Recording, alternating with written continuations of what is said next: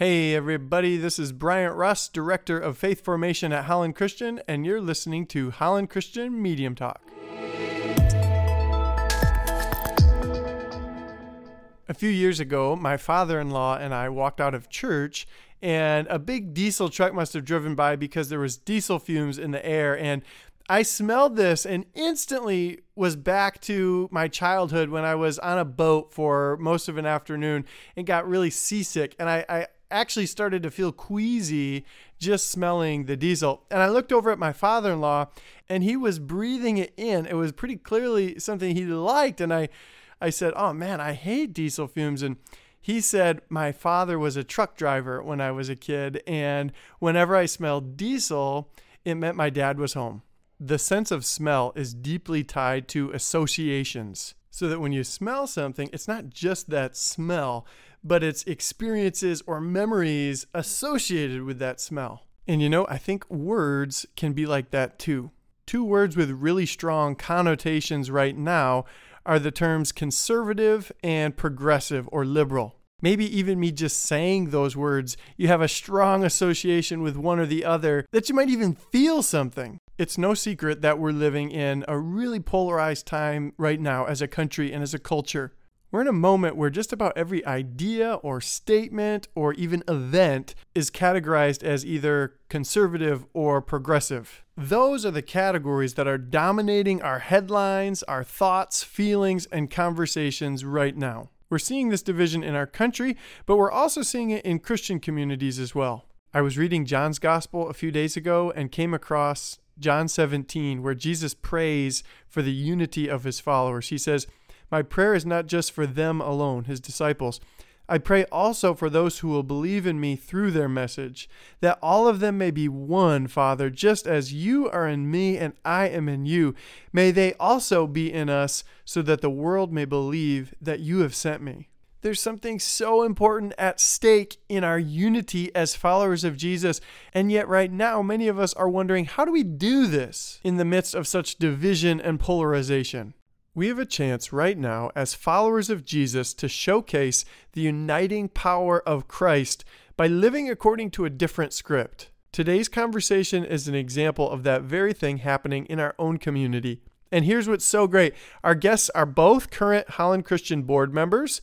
They're both pastors, and they're both named Chad. What are the chances of that? But even with all these things in common, you'll see that Chad Pierce and Chad Steenwijk are in many ways very different from one another.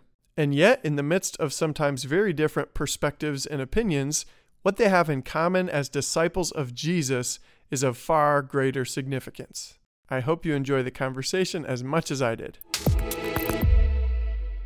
So in the current climate, sometimes it's so easy to pigeonhole people and say, "Oh, that's the conservative guy, that's the progressive guy." Sometimes there's even this perception that Chad Pierce, you're on the more progressive end of the spectrum, and Chad Steenwijk, you're on the more conservative end of the spectrum.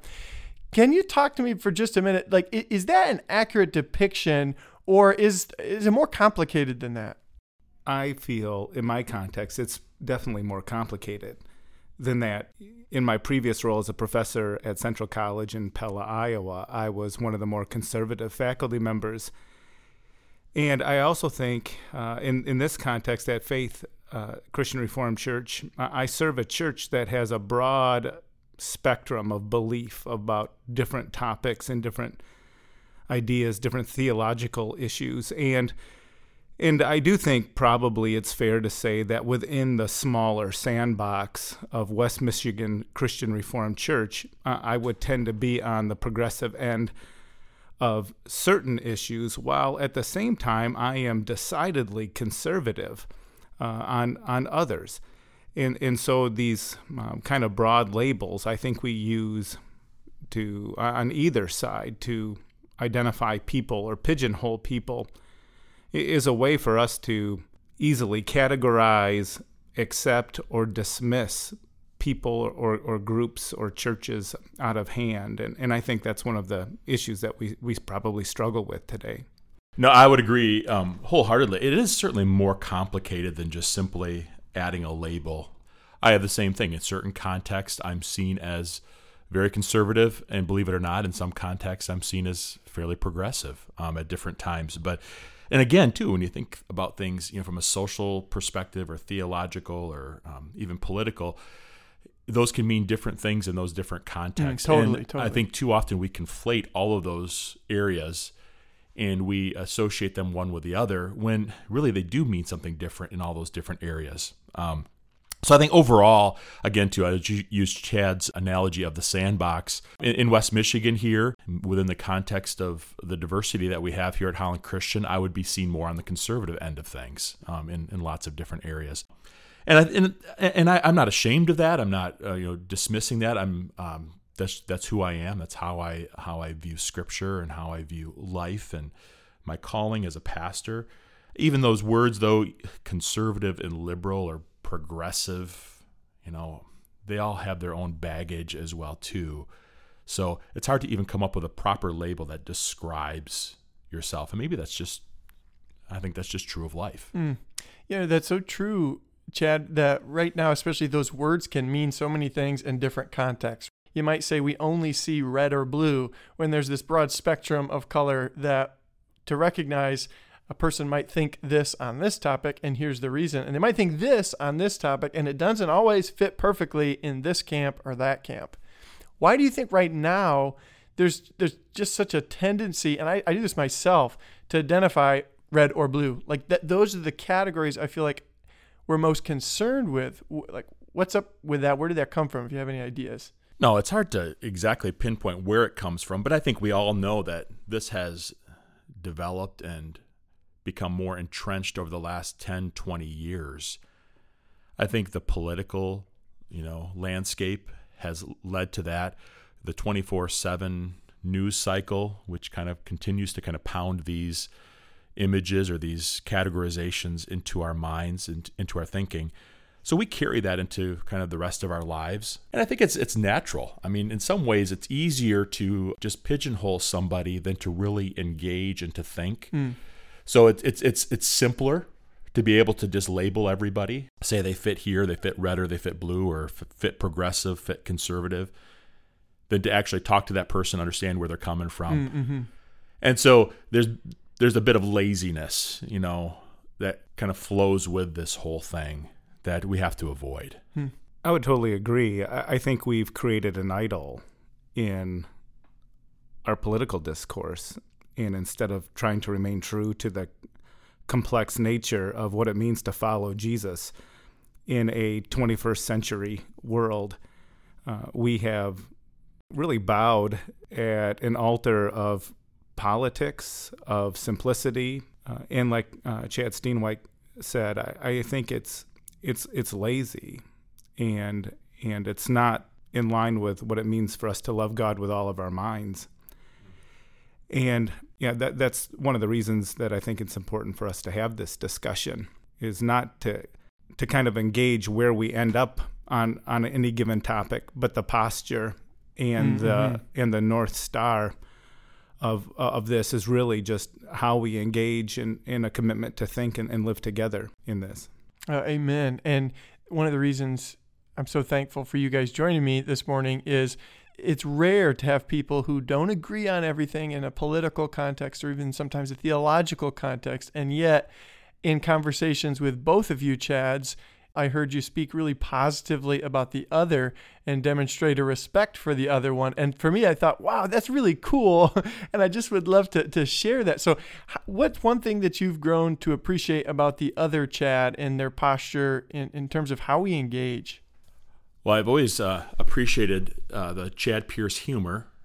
And I feel like that's been one of the icebreakers that has helped is, he's able to make light of himself and make light of situations, I would say mostly appropriately, Chad. So I appreciate that. No, I think that probably even deeper, though, I experienced Chad Pierce as being someone who's honest. I think too often we get into our camps and we entrench ourselves there.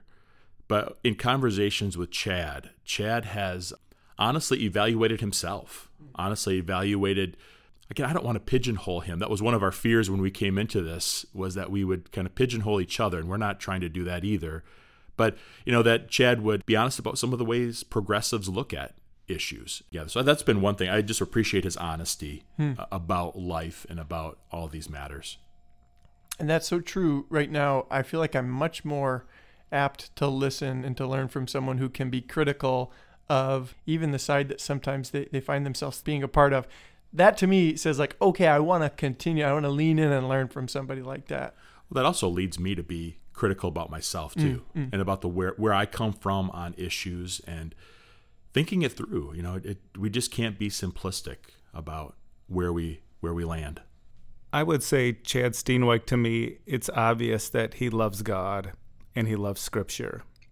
And at points where our opinions might diverge, they diverge not because Chad has an agenda. It's not because of where he's at politically. It's where he sees God and humanity meet. And he's always faithful to that. I also think Chad listens well. There's never been a time where I know in a meeting where I'm pontificating about something that he might not agree with. He listens well, and I always feel heard, and I always trust his motives. So yeah, I've come to appreciate. And we didn't really know each other real well before I started the work at Faith, and we got on the board together. But it's been one of the highlights of my experience. So both of you are alluding to, I would almost think of it as like a higher allegiance or a deeper value that you actually share amidst differences. Can you elaborate on that a little bit? What do you have in common that allows you to be able to demonstrate a listening ear or the respect to try to understand where the other one's coming from? Well, the death and resurrection of Jesus, probably first and foremost. Also, to take a step back and say, I do think if Chad would often be seen as more conservative and be more progressive, and it's true in a sense, but it's also laughable in the sense that we would agree on 95% of what it means to be a follower of Jesus. Mm-hmm. And where we disagree at times, it's probably more in how to get to that goal more than the goal itself. That's where I get frustrated with these labels, in that people will focus on that 3%, 5% kind of areas. And that's something that I think needs to be kept in perspective, is that sometimes there's infighting, and to a broader world, people couldn't tell the difference between Chad and I. And so for me, it's about keeping perspective, that this brother in Christ and I, we are on the same team, called to the same role at this point of leading and shepherding congregations into better relationship with God and serving God on mission. Amen. Yeah, I would agree with what Chad said too. I mean, you start out with the foundation of Christ himself, and the gospel, and what that has done for us, and how that's shaped us and transformed us, and what that means for the world. I mean, that's all foundational for every believer. But I think on top of that too, I mean, obviously both of us serving on the school board, we have this common commitment, for one thing, to Holland Christian Schools, but also to Christian education, and what it means to raise your children before the face of God. And a desire to do that. Again, that can look different in that 3%, but a common commitment that this is a institution that upholds its mission, that is founded upon the truth of God, and we want that truth to be discovered and mulled over and examined every single day as we're finding out new things in the world and discovering new things, and how does that relate to what God has said, and so putting that all together, I mean, those are the things that we both have a commitment to. I love what both of you said, in that even where there's disagreements, the foundation and the desire to submit to the living God who's revealing himself through the scriptures and to be obedient. The disagreement comes with, okay, how do we do that? Or even interpretive issues within scripture, but you're both trying to understand the scriptures. You're both intending to submit to God. And that alone, recognizing that that's shared, is actually humongous rather than we could very easily focus on, they think differently about this issue or that issue, and contribute to further polarization, rather saying, no, we share a love for the scriptures. We share a submission and obedience to Jesus, and we're trying to figure out how to do that. In a previous conversation that we had, Chad, you had mentioned something about it's not as though on every issue God is either or this or that. One thing, I mean, you think about ourselves in our limited understanding. Here we are, these people that are locked into these bodies that exist for several decades, trying to understand the mind of a God who is eternal and infinite, you know? And so it's going to take an eternity to discover him. So yeah, we may fall on different sides of certain things, certain issues out there. I think one of the common commitments is the fact that we both want to know what is truth and what is right. I mean, if I am wrong, I want to see that I'm wrong. I want to follow God faithfully. And Chad Pierce is the same way. I find him to be the same way. And in a prior conversation, it was really caused me to reflect quite a bit. You guys both talked about how you could potentially come to the quote unquote right, or arrive at the right decision or the right position on a particular issue and be completely wrong in how you got there or the why you got there or even your posture in holding that particular position. Can you explain that a little bit? I think one of the, I'm called a bugaboo. I'm going to sound like an old guy by saying that. But, one of the bugaboos about you coming from, a conservative, orthodox, traditional position is that you often land on we've never done it that way, or we've always done it this way. And that's never a good answer. Now, I can't say that it's irrelevant. I mean, because there is something about what the church has carried on for generations. So I don't want to dismiss that. But when it merely becomes we've always done it the way, and that's the only reason. And so then you end up landing in a place where you have no intellectual or theological or even spiritual foundation for your practice or why you hold to a particular belief.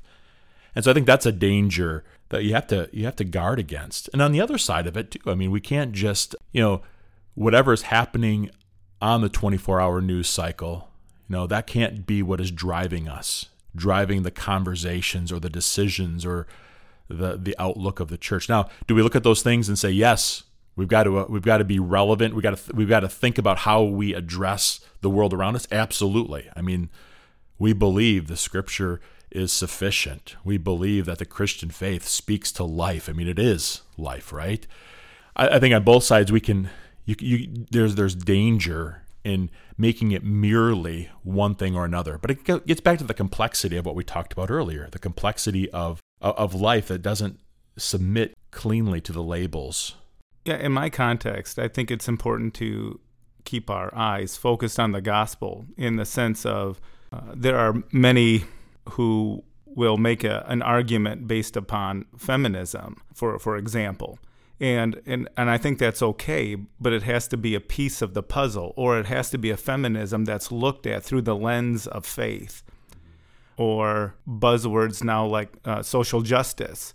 We want to do what's right. And of course, I'm a champion for justice, as is Chad, as is everyone who's a follower of Jesus. But the type of justice we're looking for is defined by who God is, not by anyone else. And so, in both of our contexts, I think we have to rise above kind of the noise. And I am not critiquing either of our congregations, but culture in general, as we have said, has looked for quick, shallow, easy answers that people will hold very deeply.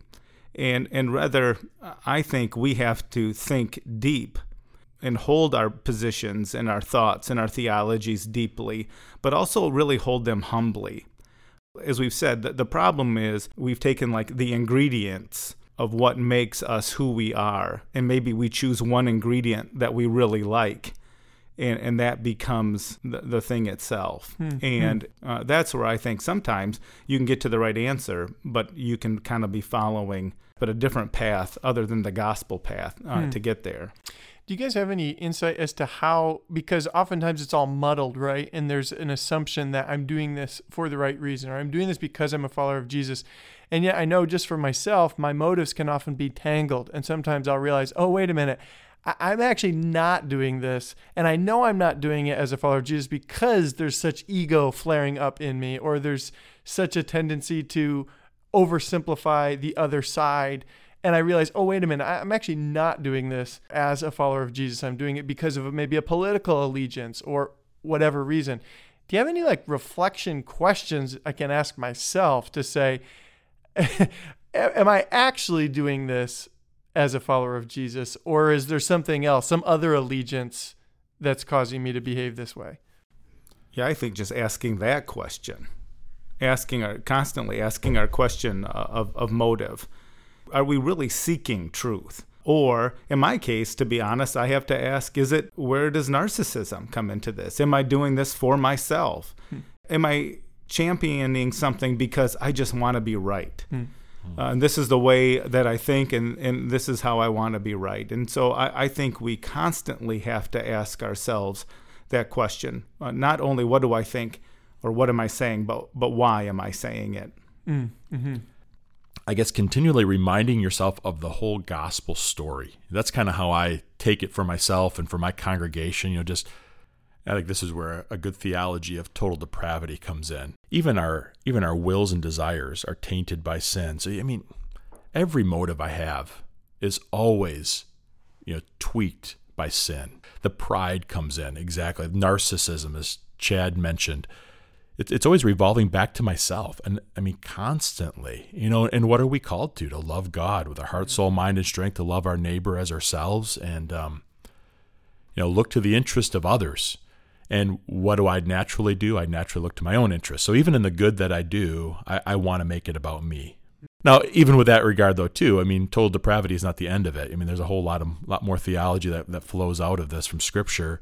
And we do have a God who's redeemed us, who's transformed us, and through the gospel has completely, given us a heart of flesh out of a heart of stone. And so that heart does beat life, and so the gospel story reorients us into why we do what we do every day. So one of the things I just love and admire about Jesus in his first century context is there's all kinds of religious and social political groups that are vying for his stamp of approval or his endorsement. And yet Jesus just didn't fit perfectly into any of these camps.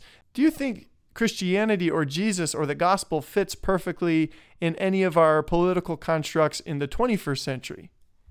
Nothing fits perfectly. Now, there's going to be ways where, and maybe we do this to our own detriment, but we convince ourselves that it does fit better than it really should. But I think reminding ourselves of the fact that we do live in a different kingdom, so to speak. I don't say that to put our heads in the clouds or to deny that, boy, we live in this world and we have a responsibility in this world. We do, and we have a love for this world and for the people that are made in his image. But our allegiance is above and beyond whatever earthly kingdom is established. And, even if you zoom out, Chad, Democrats and Republicans are nothing in the grand scheme of things, right? Even a historical perspective, it's like, oh, it gets lost in this much bigger thing God is up to. Exactly. You even think about the United States of America. And do we love this country? Yes. We're thankful that this is the place we've been placed. In so many of the freedoms that we've enjoyed here. But even the United States, this is not the ultimate kingdom of history even. But it's certainly not the ultimate kingdom of God's plan. Does God use the United States of America? Yes, he does. He uses Brazil, he uses Argentina, he uses China, all those countries around the world for his purposes. But our ultimate kingdom is the kingdom of our Lord and of his Christ. Yeah, of course I would agree that no camp or political party fits or Christianity fits into one of those two. We see the hypocrisy, I think, of both parties, that we do not have a consistent ethic across either political party. And it becomes, again, more about what we want. Ethic of life, ethic of the poor, whatever it might be. We see inconsistent ethics demonstrated time and time again in both political parties. I would say what I've come to appreciate or hope for is, how can I be a Christian Republican? or how can I be a fully Christian Democrat?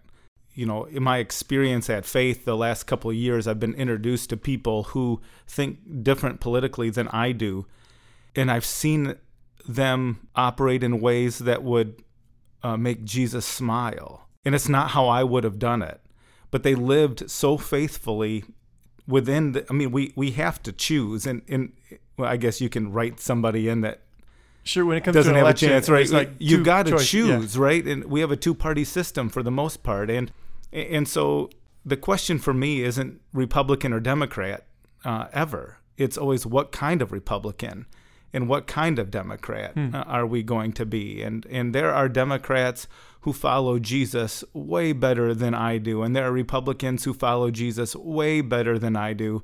We have to choose. We have to live into that. For sometimes it's value-driven. What things do I care about the most? And at other times, Republicans and Democrats will have similar values, but just, maybe question the role of the government to get there, or whatever the case.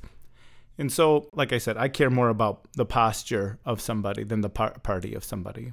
Guys, with all the polarization happening in the world today, these two categories of progressive or conservative are just kind of dominating conversation. They're dominating imaginations. They're dominating headlines. And it can be then the way that I engage as a Christian in the body of Christ, that those categories come first. How do we pursue unity and peace as Jesus followers? Do you have any suggestions as to maybe positive things to consider as well as other things to avoid? I think even having this conversation together, there's, I don't want to call it a danger, but I think there are going to be progressives out there that are going to think of Chad Pierce having this conversation here with me and in this tone being disloyal to a progressive mentality. I just did air quotes. You can't see those on the podcast. And vice versa, right? That maybe exactly. And so it's the same thing for me too. I mean, there are going to be those out there who would consider themselves conservative that are going to say, "Why are you sitting down having this conversation?" And the thing is, we must. I mean, we must have these conversations. If you kind of go into your silo, you're only going to hear the same voice, and you're never sharpened. You're never honed. It doesn't mean that I think Chad Pierce is right on all these things. I mean, I think he's wrong on some things, and I think he thinks I'm wrong on some things. It's the reality. We aren't going to agree. Yet, because of the foundations we've talked about earlier, there needs to be a love for one another as between us as brothers in Christ, but between brothers and sisters in Christ, that has to drive us toward one another rather than away from each other. And even that sometimes just staying at the table when it would be easier to silo. Right. James says everyone should be quick to listen, slow to speak, and slow to become angry. And I think that's important right now. Two qualities that I would hope would guide us moving forward would be humility.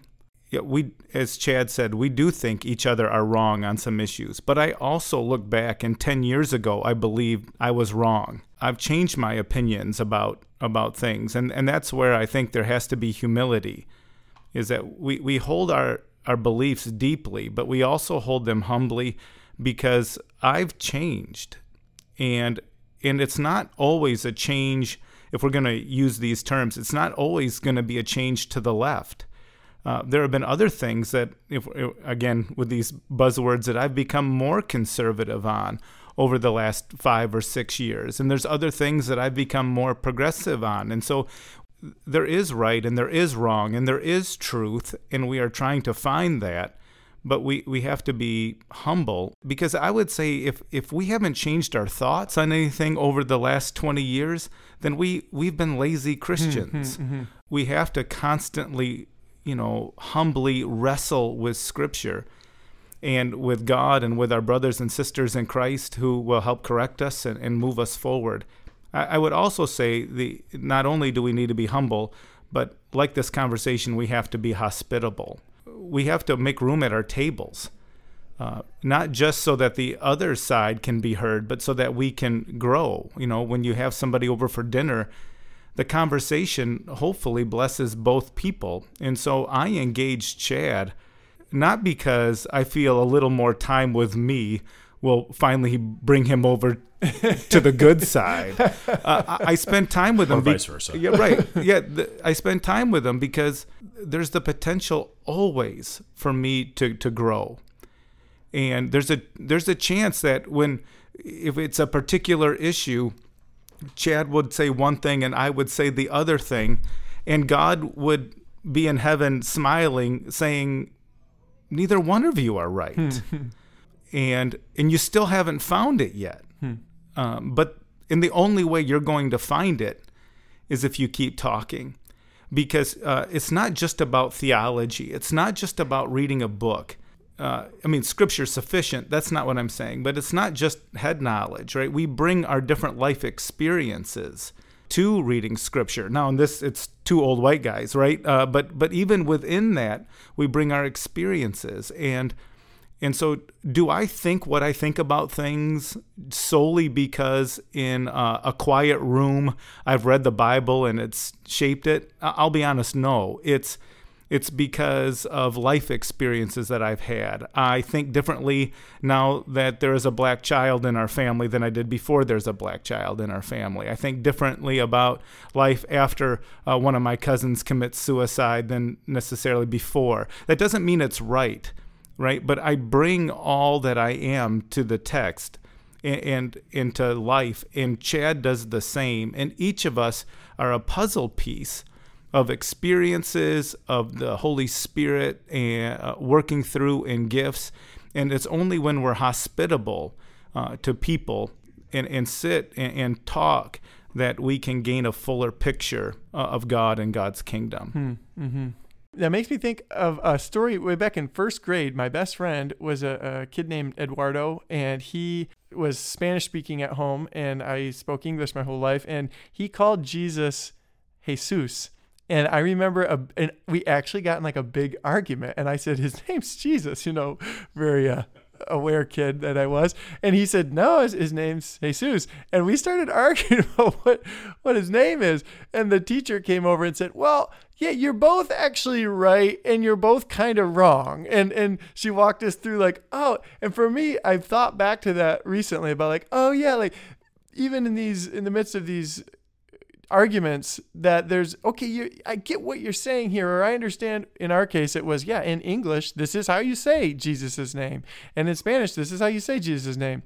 But that actually wasn't the words that people used when speaking to this guy in the first century, right? And all of a sudden it's like, whoa, it wasn't a this side won and this side lost. It was a little bit more complex than that, but it took a little bit of hospitality, or even just being in the same place and having a friendship to be able to both learn something in that moment. I think that also affects the manner in which we address these things. In Romans 12, it talks about, as far as it depends on you, live at peace with one another. That reshapes how we engage these things. Mm-hmm. I think another way that we have to engage this is we use the word, image bearers of God, or use that terminology. And that applies to everyone. I mean, obviously, every human being is created in the image of God. And there's something that even kind of takes it to a different level within the body of Christ as brothers and sisters in Christ. Mm-hmm. We're told not to bear false witness against one another. Yeah, I mean, we think about that as not lying against one another. But in our catechism, it talks about we have to do all we can to uphold our neighbor's good name.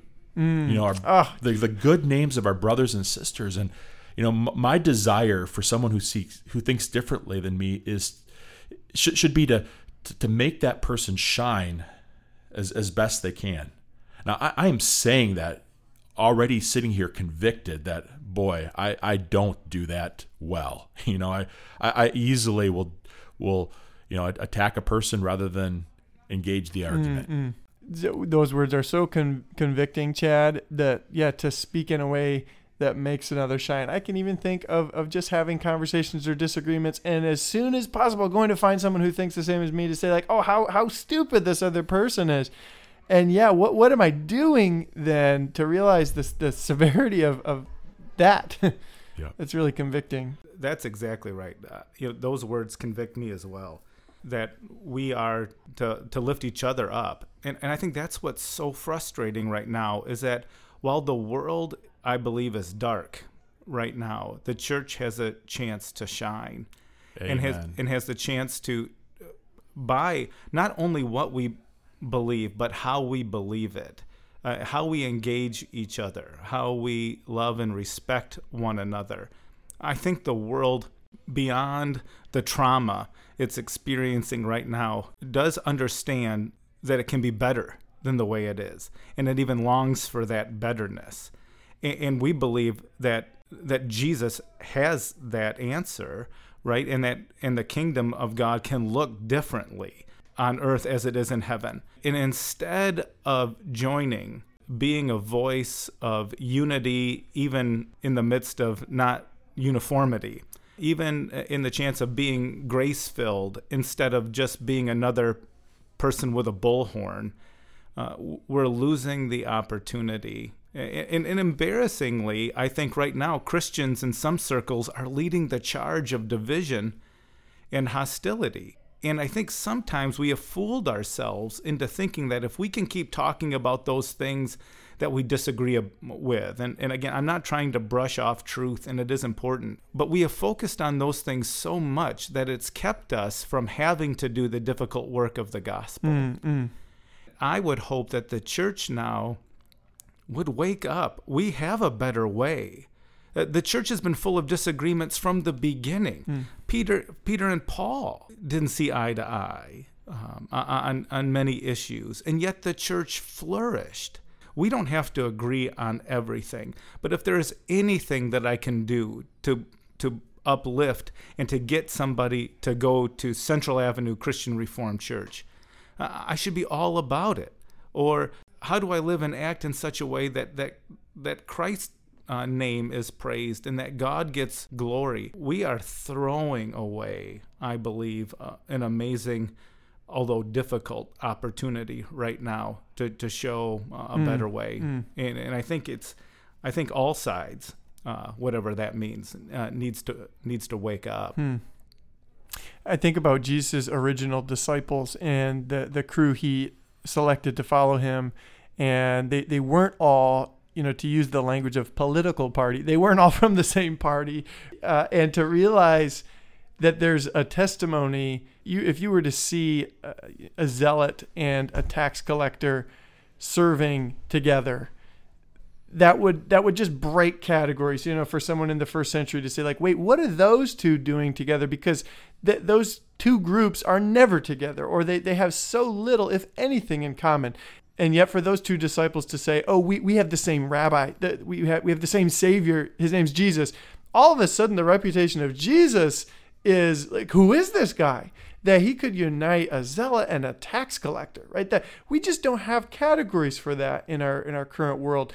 To imagine a Democrat and a Republican sharing the same allegiance to Jesus, I feel like that's a testimony that would bring real glory to Jesus right now. I do too, and I am sure that the disciples had some pretty interesting arguments sitting on the Sea of Galilee. We do get one glimpse of a conversation, and it's they're arguing over who's the greatest. Right. Isn't that what's happening today too? We're arguing over who's the greatest, when it's not about us. Who is the greatest? Christ is the greatest. I loved how you said that, Bryant, too.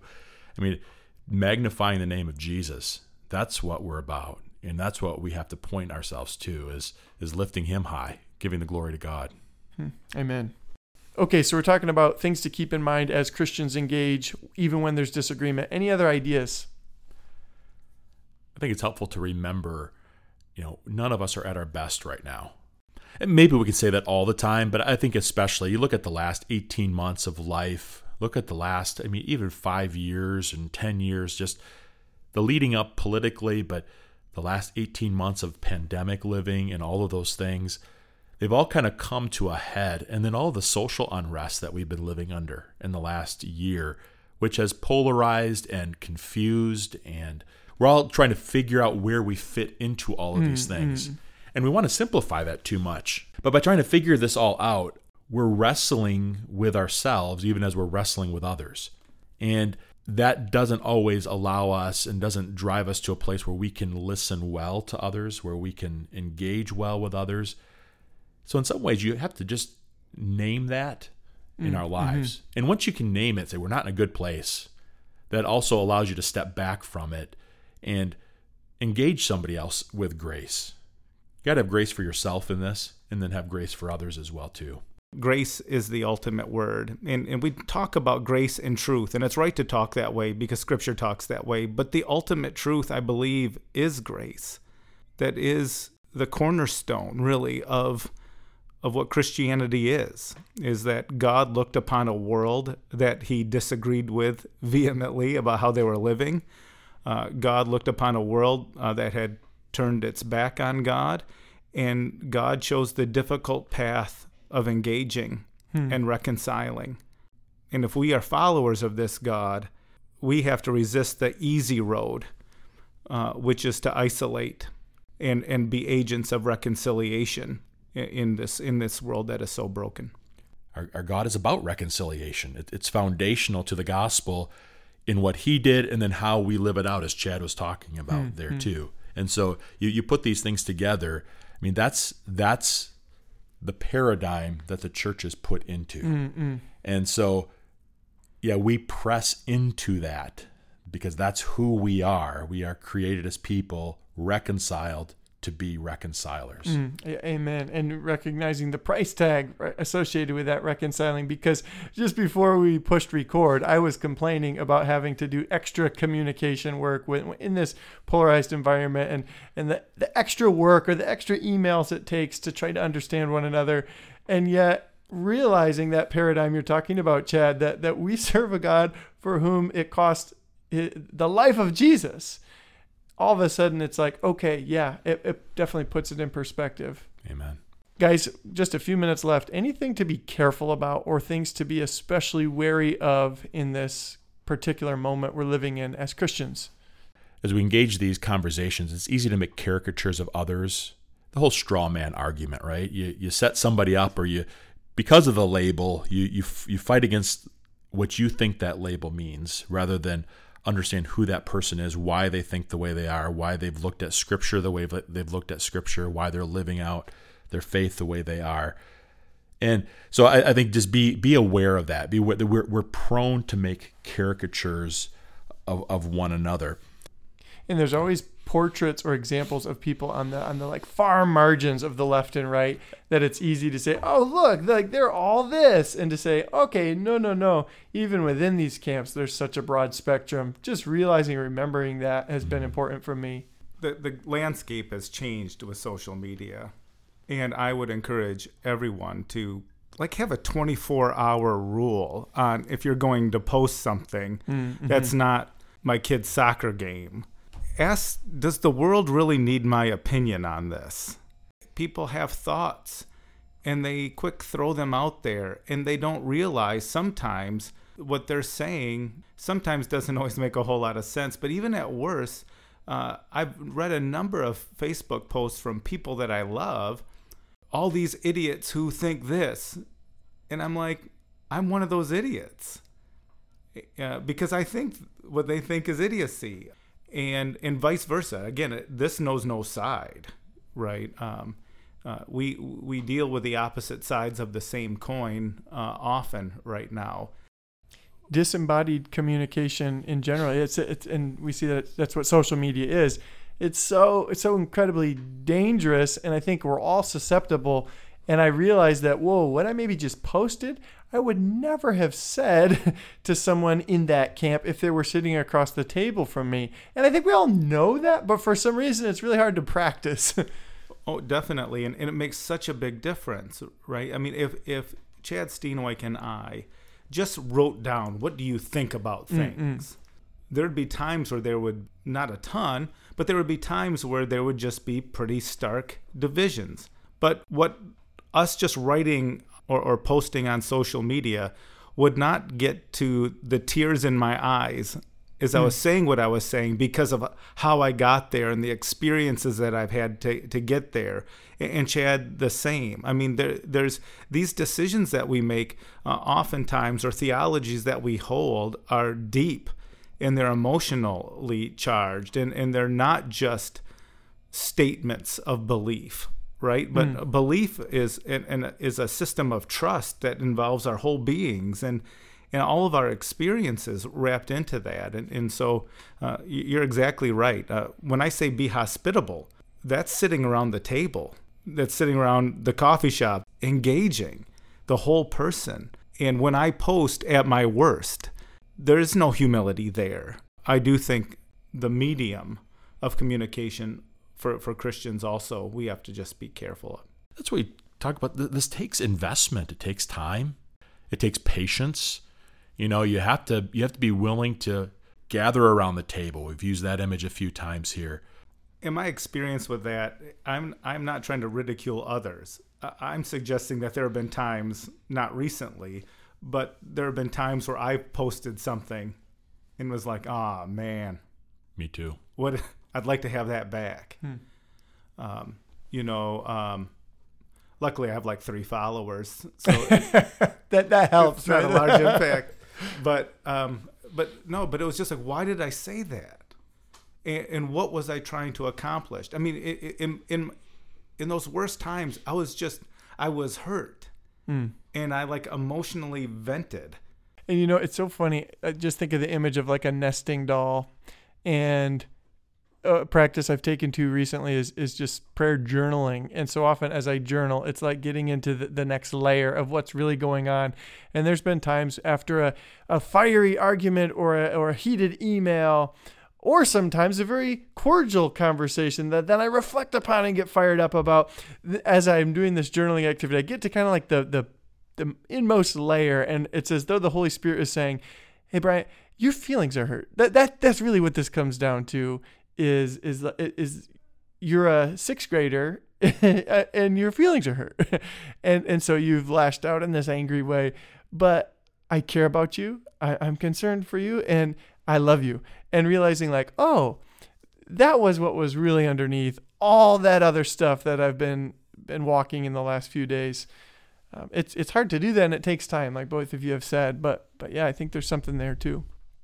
Chad, this has been a real gift. And like I said, I don't know of a ton of examples of this happening where we're so fortunate as a community to have you two as board members and people who are passionate about Christian education, and this school in particular, willing to take the time and to model what this looks like to follow Jesus in the midst of all kinds of polarization. So I just want to say thank you. Well, thank you for having us. And it's been a delight. I would say, we're the ones who are on this podcast and having this conversation with you, but I know it's been a blessing for me serving on the board and having this multiplied over across the board. I think we see the same spirit with the other board members, and we see it with many in this community as well, too. Yeah. And so we're thankful for that. Yeah, thank you. I think what we just did, in my perspective, was have a conversation that's being lived out every day in the halls of this school.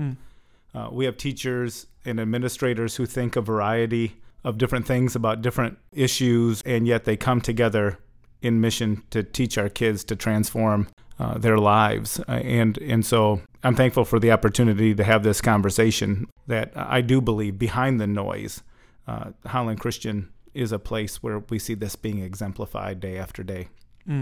One of the real gifts of my new role is being able to be in all the buildings. So we have 6 campuses, just getting to walk around and to peek into classrooms. And that has been such an incredible encouragement to be able to witness and see and to listen to conversations and to walk away saying like, wow, I want my kids here. That's been really cool just to be able to have that different perspective. Can we get a good Go Maroons to end on, gentlemen? 1, 2, 3. Go Maroons. Go Maroons. Thanks for listening to the HC Medium Talk podcast. This conversation is the first in a 3-part series exploring what it means to follow Jesus in this polarized climate. So we hope you'll tune in next time.